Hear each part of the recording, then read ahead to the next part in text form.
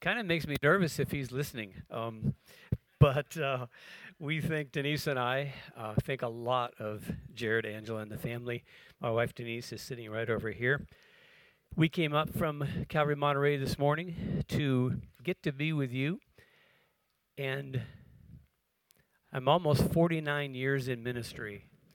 And you know, it never gets old to me. Well, thank you. That just means I'm old, is all it means. But it just never gets old to me to meet new compartments of the church, to be in a different city, and to break open the Word of God. While you're turning to Ephesians chapter 2, the first 10 verses, I just wanted to say about myself. I am 67 years old. I weigh 192. I love teaching the Bible. I like motorcycles. I don't have one at the moment. But we have 4 grown daughters, and now all married, and 6 grandkids. And so, thank you. And so, in the days ahead, we are going to be slowing down a little bit in the work at our church and traveling more and getting to be in more places, I trust, and meeting more parts of the church. I'm a church geek. My dad was a pastor, and the church has always been my great love. Even before I became a Christian at age 16 and then a pastor at 18, I had a thing for the church. It's always been to me a place of community, a place of meaning. And then when I got saved, which really helped, I discovered the Bible. And I was raised in a pastor's home, but I just never myself read the Bible. And the night I got saved, I went kind of blind to a home Bible study, and they said, turn to the book of Matthew, and I had no idea where Matthew lived. I had never held a Bible on my own. But I must say that in all the years since then, some 50 years since I've been saved, I have found the Bible so practical, so inspirational, such a thing to get up early in the morning to spend time with. And so I have a lofty goal here this morning. I didn't come up here because I had nothing else to do. I really came up here hoping to change your life. I was very fortunate to fall into Christ at 16 and then into ministry at 18. I met Denise in 1972, our first week in university, and I wound up being asked in that December 72 to pastor a small group of Jesus freaks on a university campus. And I got my foot stuck in that river and have never gotten it out again. And the reason I say that is I discovered meaning and purpose in life vocationally very young. Every one of us wants to be useful, to be needed, to be even maybe indispensable, so that when we leave this world, we've made our mark. The key to that is not try to imitate anybody else, not trying to be like anyone else except to imitate their faith, Hebrews 13. But it's to find what you were born to do in this world. And I want to show you practically how, at least to be pointed toward that thing, to lay hold of the thing for which Christ has laid hold of you. For me, I'm a pastor-teacher. That's what I do. You could stand me upside down. I could still pastor you and teach you. It's just that ingrained in me. What about you? Now, you're called to be a mom, called to be a dad, to be a citizen, a friend. I mean, there's all kinds of things that we do. And if someone comes up and says, the nursery needs an extra worker today, we don't say, well, that's not my destiny. There's lots of ways that we just serve. But when you find this sweet spot, kind of like when you hit a golf ball correctly, or you hit with a tennis racket the ball in the sweet spot, life takes on a whole different meaning. And we're going to see here in Ephesians 2, in just these 10 verses, Paul's progression from painting our past condition in the first 3 verses to the present condition in 4 through 7, and then the ultimate destiny. And I want you to go to the dessert first, and that's verse 10, because this is where I want to point you and get you today. It's the verse that I was captivated by from the very first time I heard it quoted. It says in the New American Standard Version, I don't know what version you're having today, for we are his workmanship, created in Christ Jesus for good works, which God has prepared beforehand that we should walk in them. Can I emphasize that last phrase again? Created for good works, which God has prepared beforehand for us to walk in them. In other words, destiny is discovered. Your path, at least in a ministry sense, is already laid out. I know this is a really dumb way to illustrate it, but this is the way I first grasped it. Did any of you ever watch the Flintstones cartoons? And do you remember the time that Fred Flintstone went to the dance studio to learn to dance? And there were these big footprints on the ground in the dance studio. There was the 1 and the 2 and the 3. And so he put his feet in those steps and supposedly learned to dance. But I remember seeing that and thinking, now that's kind of like that verse I've been reading, that there's a path laid out for me in terms of my calling, my destiny, my purpose. That thing which makes me unique on the entire planet, the particular steps God has for me. See, in the Christian life, it matters where you live. It matters how you live. Every day, who knows the significance of it? The Bible says, do not boast about tomorrow, for you do not know what a day will bring. See, you have today. I have today.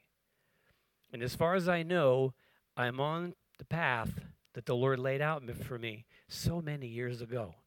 And so I've never had a sense of meaninglessness. I've never had that sense of, I don't matter. Many times I felt like, I'm not as good as I want to be. I'm not as godly as I want to be. But never have I felt meaningless. And I remember as a teenager just feeling like one big nothing.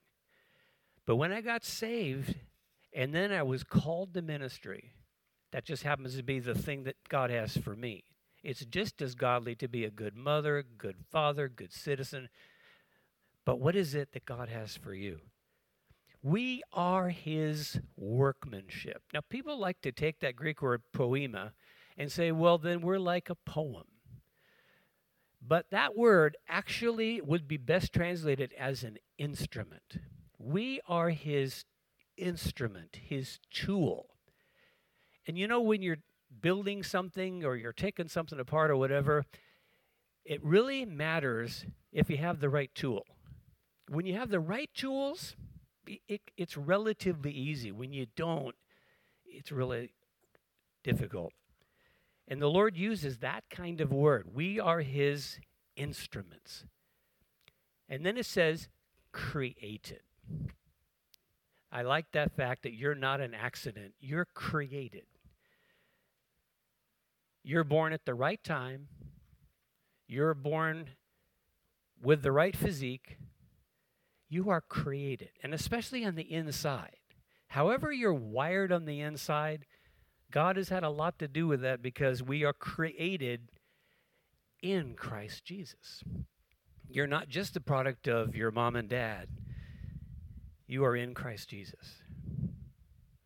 And you're created for what kind of works? What does it say? Good works. There's something about that word good. The Greek word here doesn't mean morally good. It means effectively good.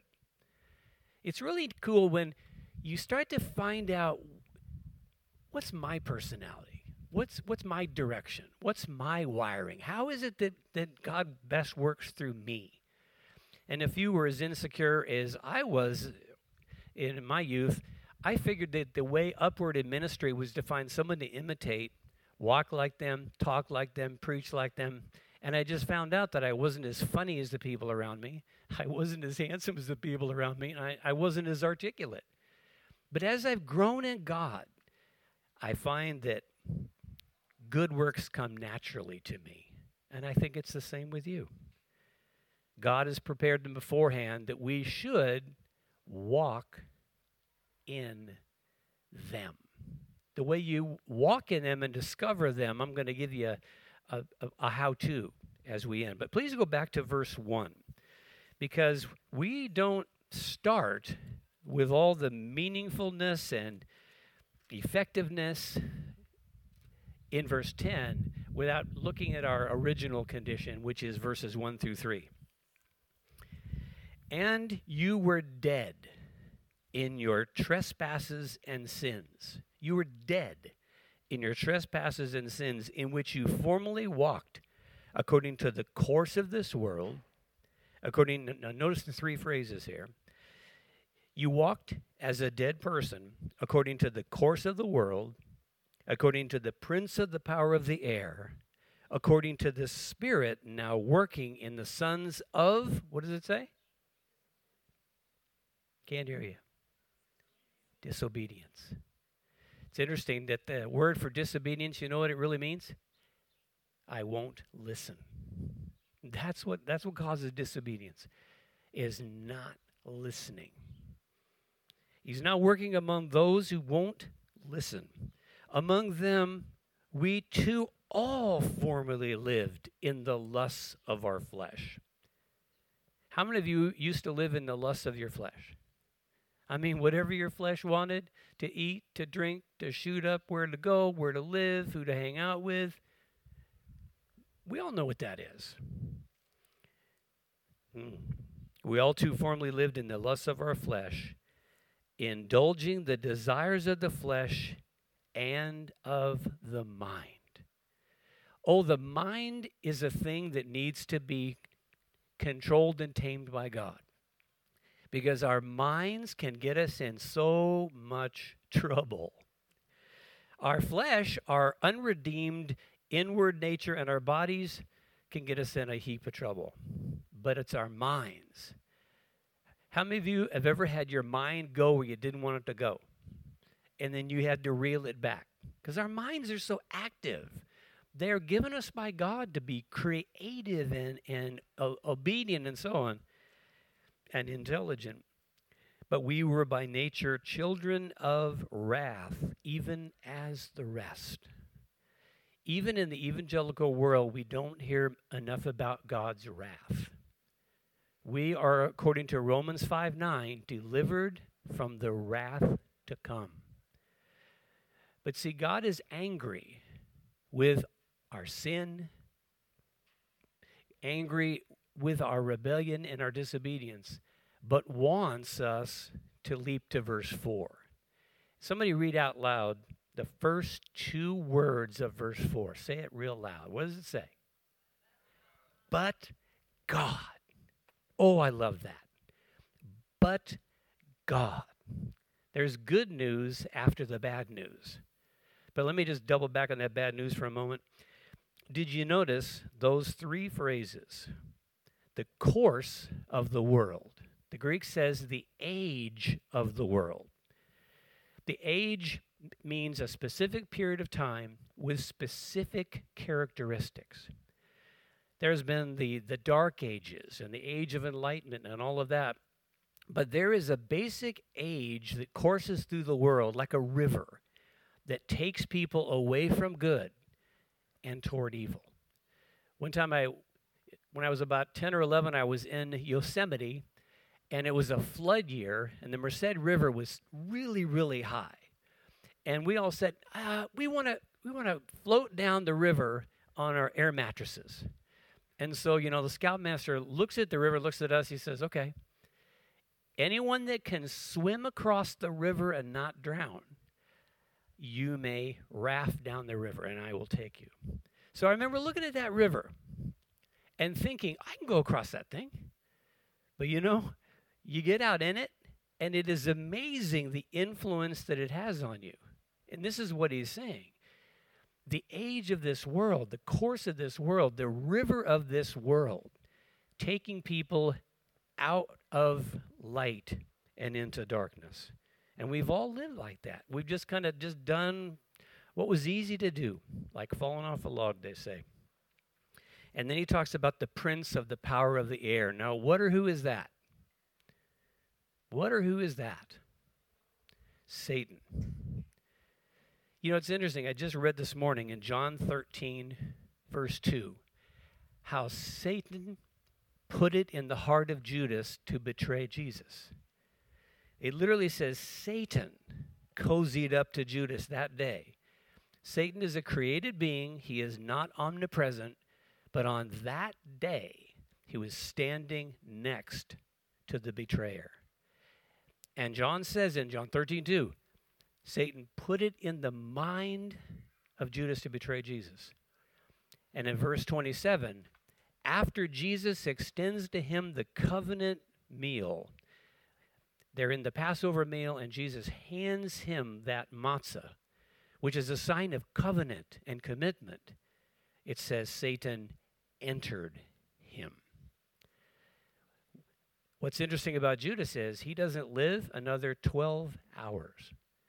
Because if Satan were to enter you, if Satan were himself to bombard you with everything he's got, that would be a horrible feeling, to be Satanized like he was.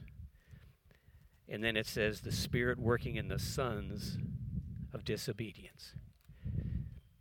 This is describing not you now, but people who are dead. Satan rules dead people who are alive, but dead on the inside.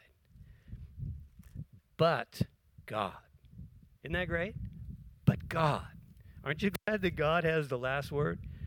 And so, I was a young Christian, and I began bumping into the work of Satan. I never gave Satan a moment's thought. And the only reason I'm mentioning him much this morning is because I want to make much less of him as the message goes. But I remember as a young Christian, 1973, in a 57 Chevy.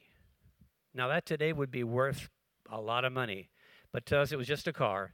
Driving into Kansas City, young man sitting next to me. I'm 19 years old or so, and I don't know this kid, but we're driving into Kansas City to a Bible study, and he leans over to me and he said, I feel so bad because I've just come to Christ, but in my past I sacrificed a child to Satan. Now I thought, I have never heard of such a thing, and I don't know if you're telling the truth, but the way he was so torn up, that was kind of my first introduction to something so ugly and so dark.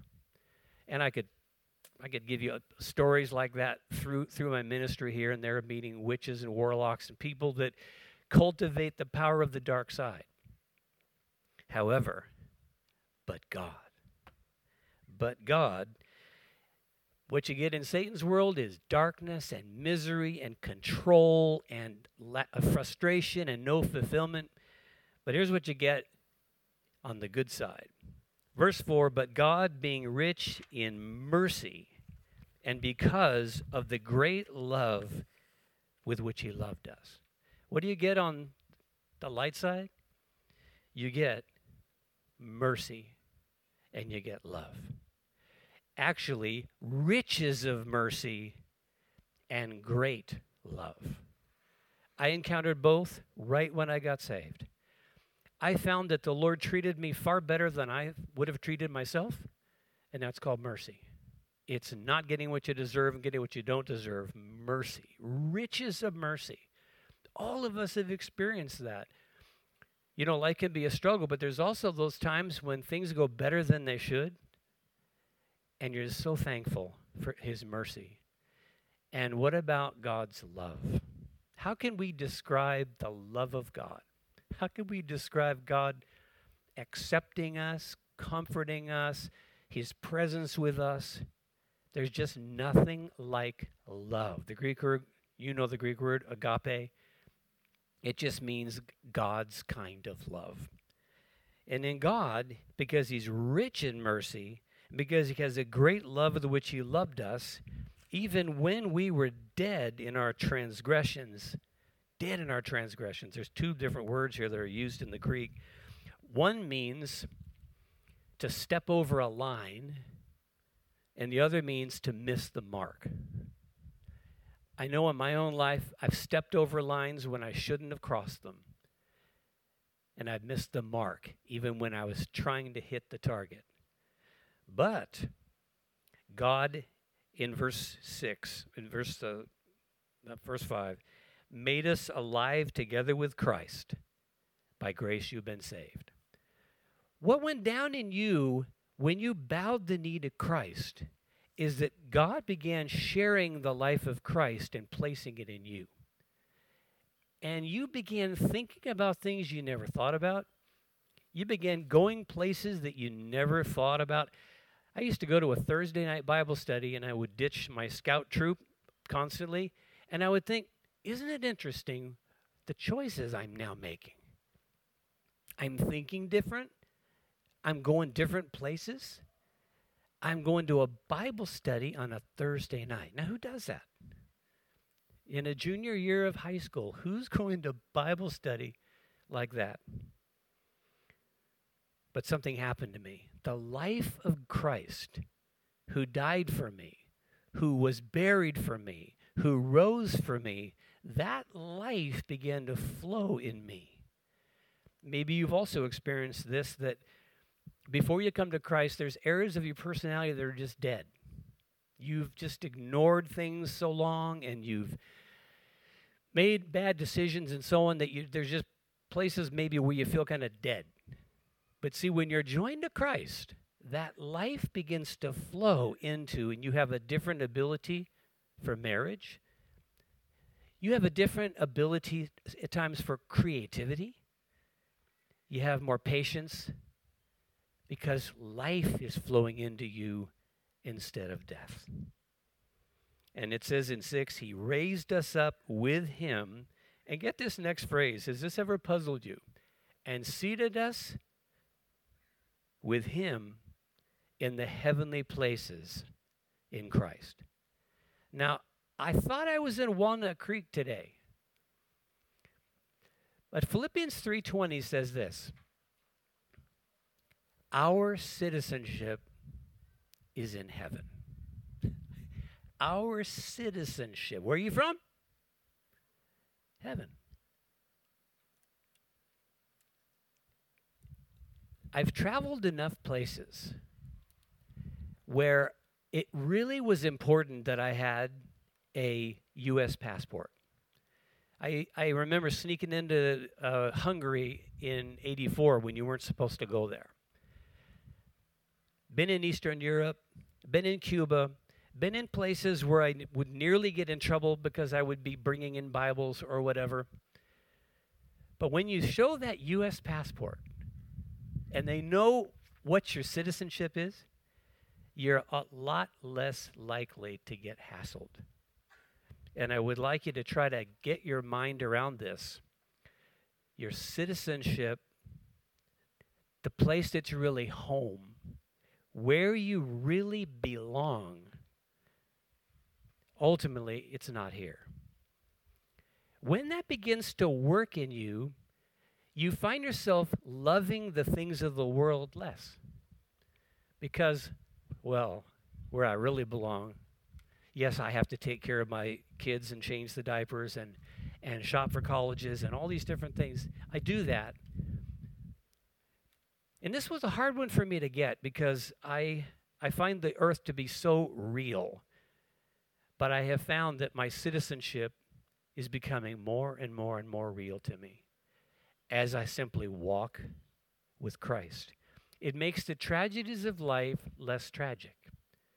It makes losing a relative, or you're the innocent party in a divorce, or you're under financial troubles. It makes it different and just a touch easier when your citizenship is in heaven. Is that where you're from? Where are you from? And why is that important? Verse 7, in order that in the ages to come, the ages to come, we're living in a particular age now, but the moment you pass from this life, you're passing into the time of endless ages, where God is going to be doing wonderful things forever and ever and ever. And in the ages to come, he might show the surpassing riches of his grace in kindness. What's going to be slapping you the moment you leave this life and go into eternity? Kindness and grace. Death is not to be feared. I'm not volunteering to die today, but if I did, I fully know I would be met by angels, and what I'd be experiencing is grace and kindness. Grace and kindness.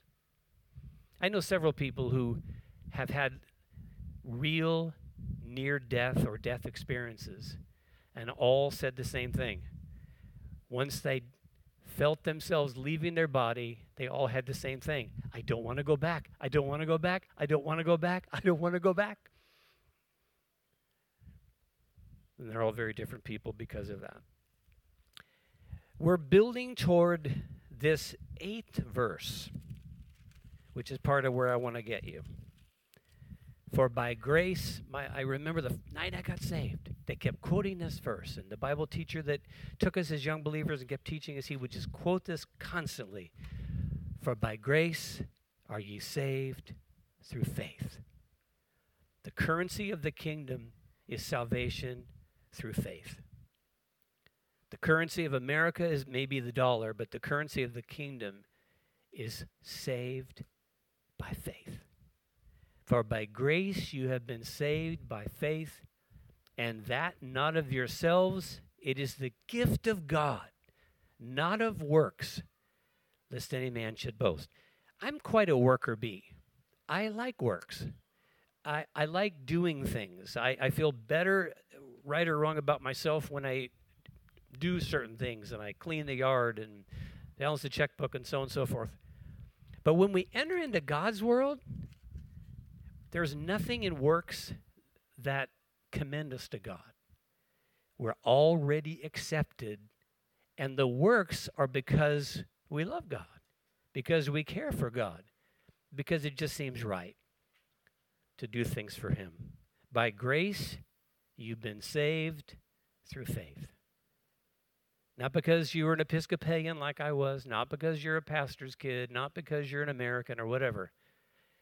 You're saved because you were smart enough to hear the gospel message, and you added to it faith. Faith changes everything. If you're in trouble today, if you could just find faith for your particular situation, if you could find a promise from the Spirit into your heart, or you could find a verse of Scripture, something that built your faith, you would be fine. Grace and faith. And it's all the gift of God. How many of you like gifts? Most of us do. And I remember reading this verse and thinking, so there's nothing I have ever done or can do or ever will do to make God love me. He's just given me a gift. Just given me a gift. I like the days before Christmas as much as Christmas Day, because I like looking at that pile of gifts and just thinking about it. What might be in there? Especially when you have grandkids around, it's more fun to see them open their gifts than to open your own. Gifts and the concept of gift is something we got to catch. That God gives us gifts just because he wants to. God has chosen us just because he wants to. Not as a result of works that no man should boast. Now we're at verse 10. We are his instrument, created in Christ Jesus for good works, which God prepared beforehand that we should walk in them. You might say, okay, Pastor, I get it. You want me to get busy. No. I want to encourage you as you spend time with God, as you read the Bible, as you pray, to have this thought in your mind.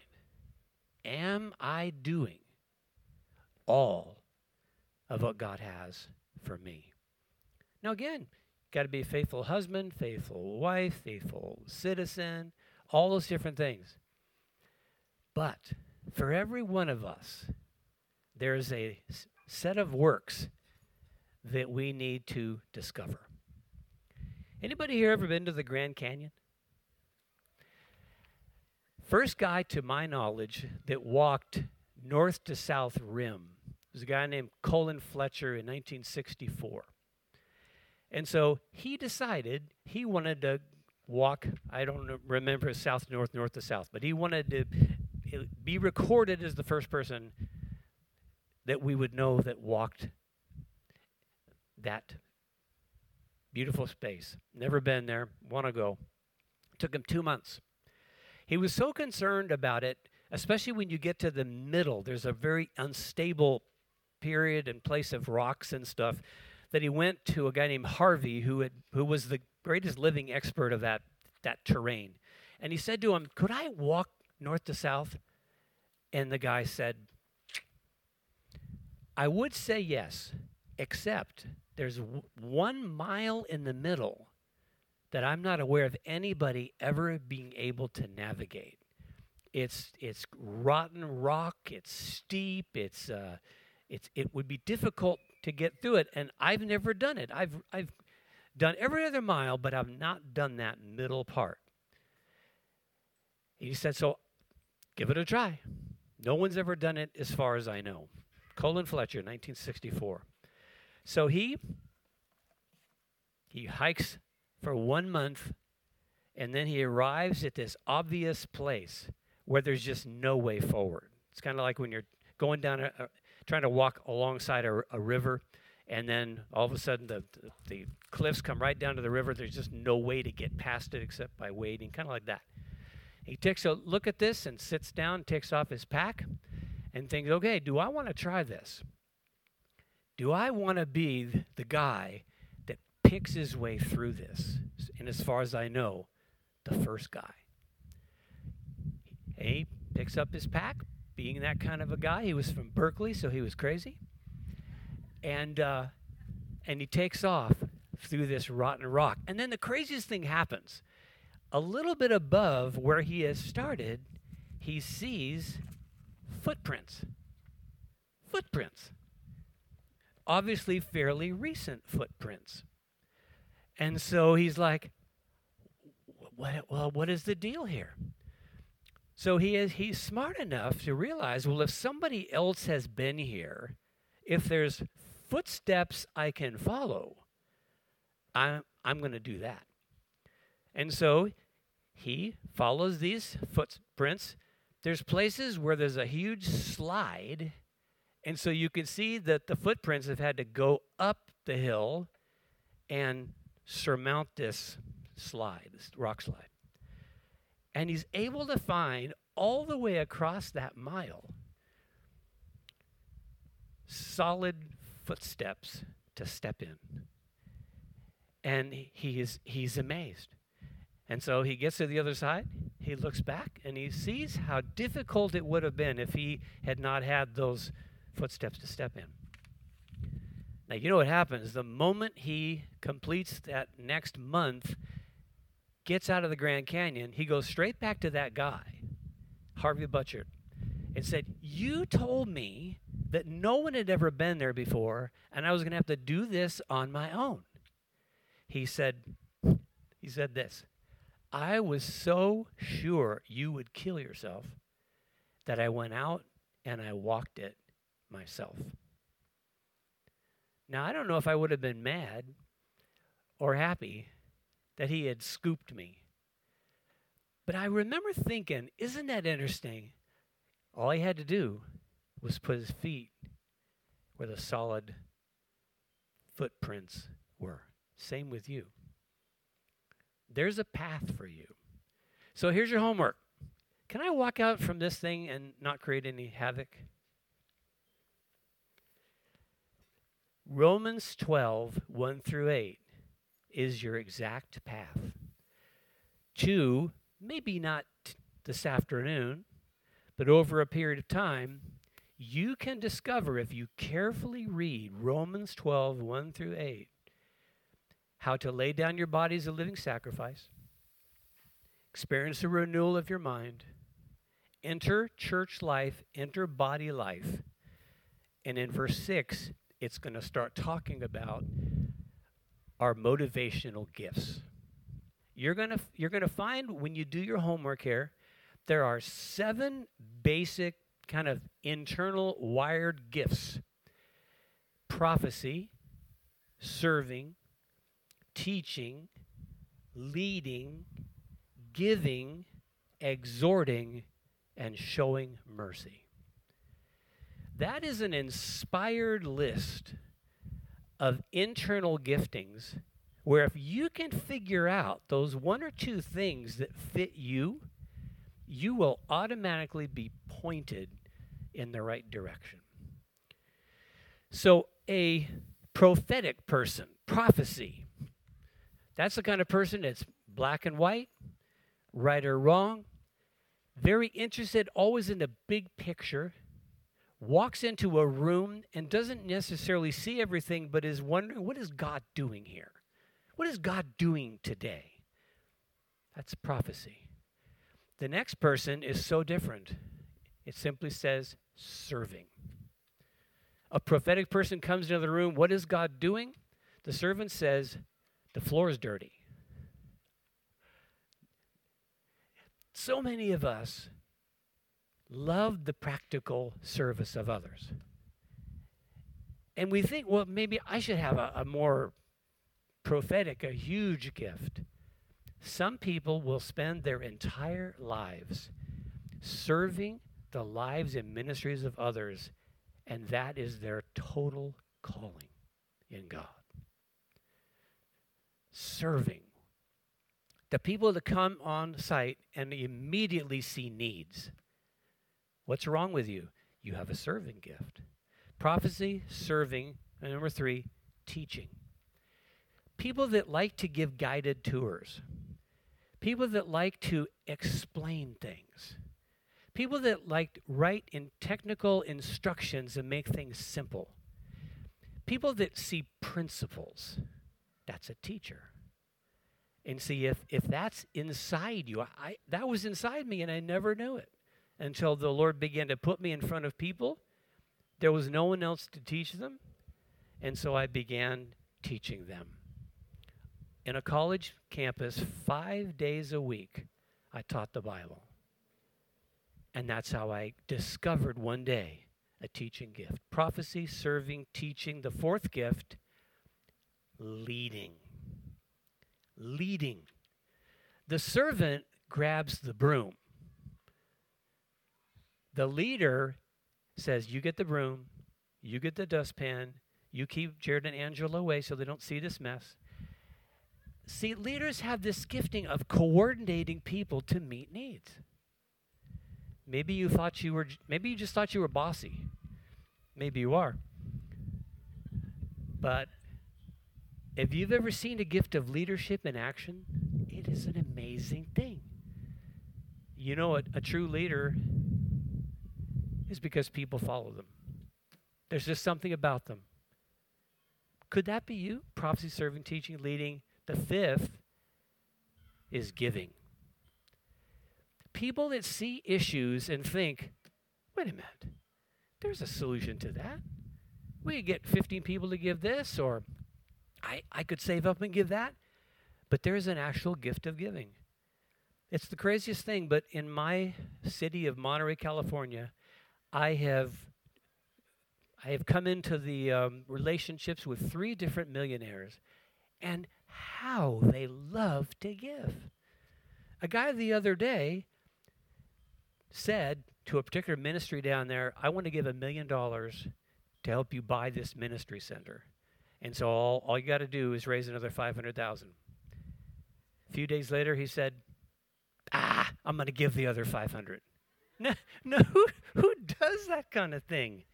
Nutty people. And these three men that I know, what a delight they have in giving. And it doesn't matter how much the gift is, it's the amount of sacrifice that it is. And maybe you have, maybe there's a gift of giving that's flowing through you or wants to flow through you. The next word, 6, is he who exhorts. An exhorter is a person who looks at others and encourages them along the way and walks with them like a coach and say, you can get there, I'm going to go with you. An exhorter. Many pastors are exhorters. Many moms are exhorters. But exhortation, is that your thing? Are you the kind of person that looks at people and sees their discouragement and it irritates you and you want to help them? You want to get them from A to B. The teacher says you're at A, there's the way to B. The exhorter says, I will walk you to B. And finally, the last one, could this be you? Those that show mercy. A person with the gift of mercy actually literally feels what's in the heart of other people. There's some of us that are just so oblivious to that. Mercy, Greek word eleos. I feel what's inside you. Those 7 gifts could help you determine what kind of workmanship, what kind of tool, and where the footprints, what they might look like in your life. When you first start out on this path, you're uncertain if is that a footprint? Is that a footprint? You keep at it, and pretty soon you will find yourself navigating rock slides and things that take other people out and take you to the place where you have obeyed God. I want you to be that kind of person who gets at the end of your life and can say with Paul, I have fought the fight, finished the course, kept the faith. I've done what I was called to do, whatever that is. Whose calling is better? Mine or yours? It's all the same. As long as I obey, and as long as you obey, we all get rewards. So I want to take this moment, if you'd bow your heads with me as the worship team comes. If I could snap my fingers, which I can't, if I could help your eyes to open and to begin to see those footprints, to accept that wiring that's inside you, those instincts that you have. I never wanted to be a pastor, but the minute I got saved and sat in Bible studies, I began noticing and worrying about people. Never before in my life did I care what happened to other people. But that pastor's heart began to awaken in me, and I wondered, why is that person not here? Why is that person outside? Is that a tear I see in someone's eye? And that gift it came without permission. that's a good thing. Let me pray for you. Heavenly Father, I have no idea the wonderful gifts and callings and ministries that sit right in front of me. But I know in this gathering today, there are people who are your workmanship, your instruments, who are going to make a great difference in the lives of others. And so, Lord, I have poured out my heart the best I know how. And I doubt if I've done it perfectly.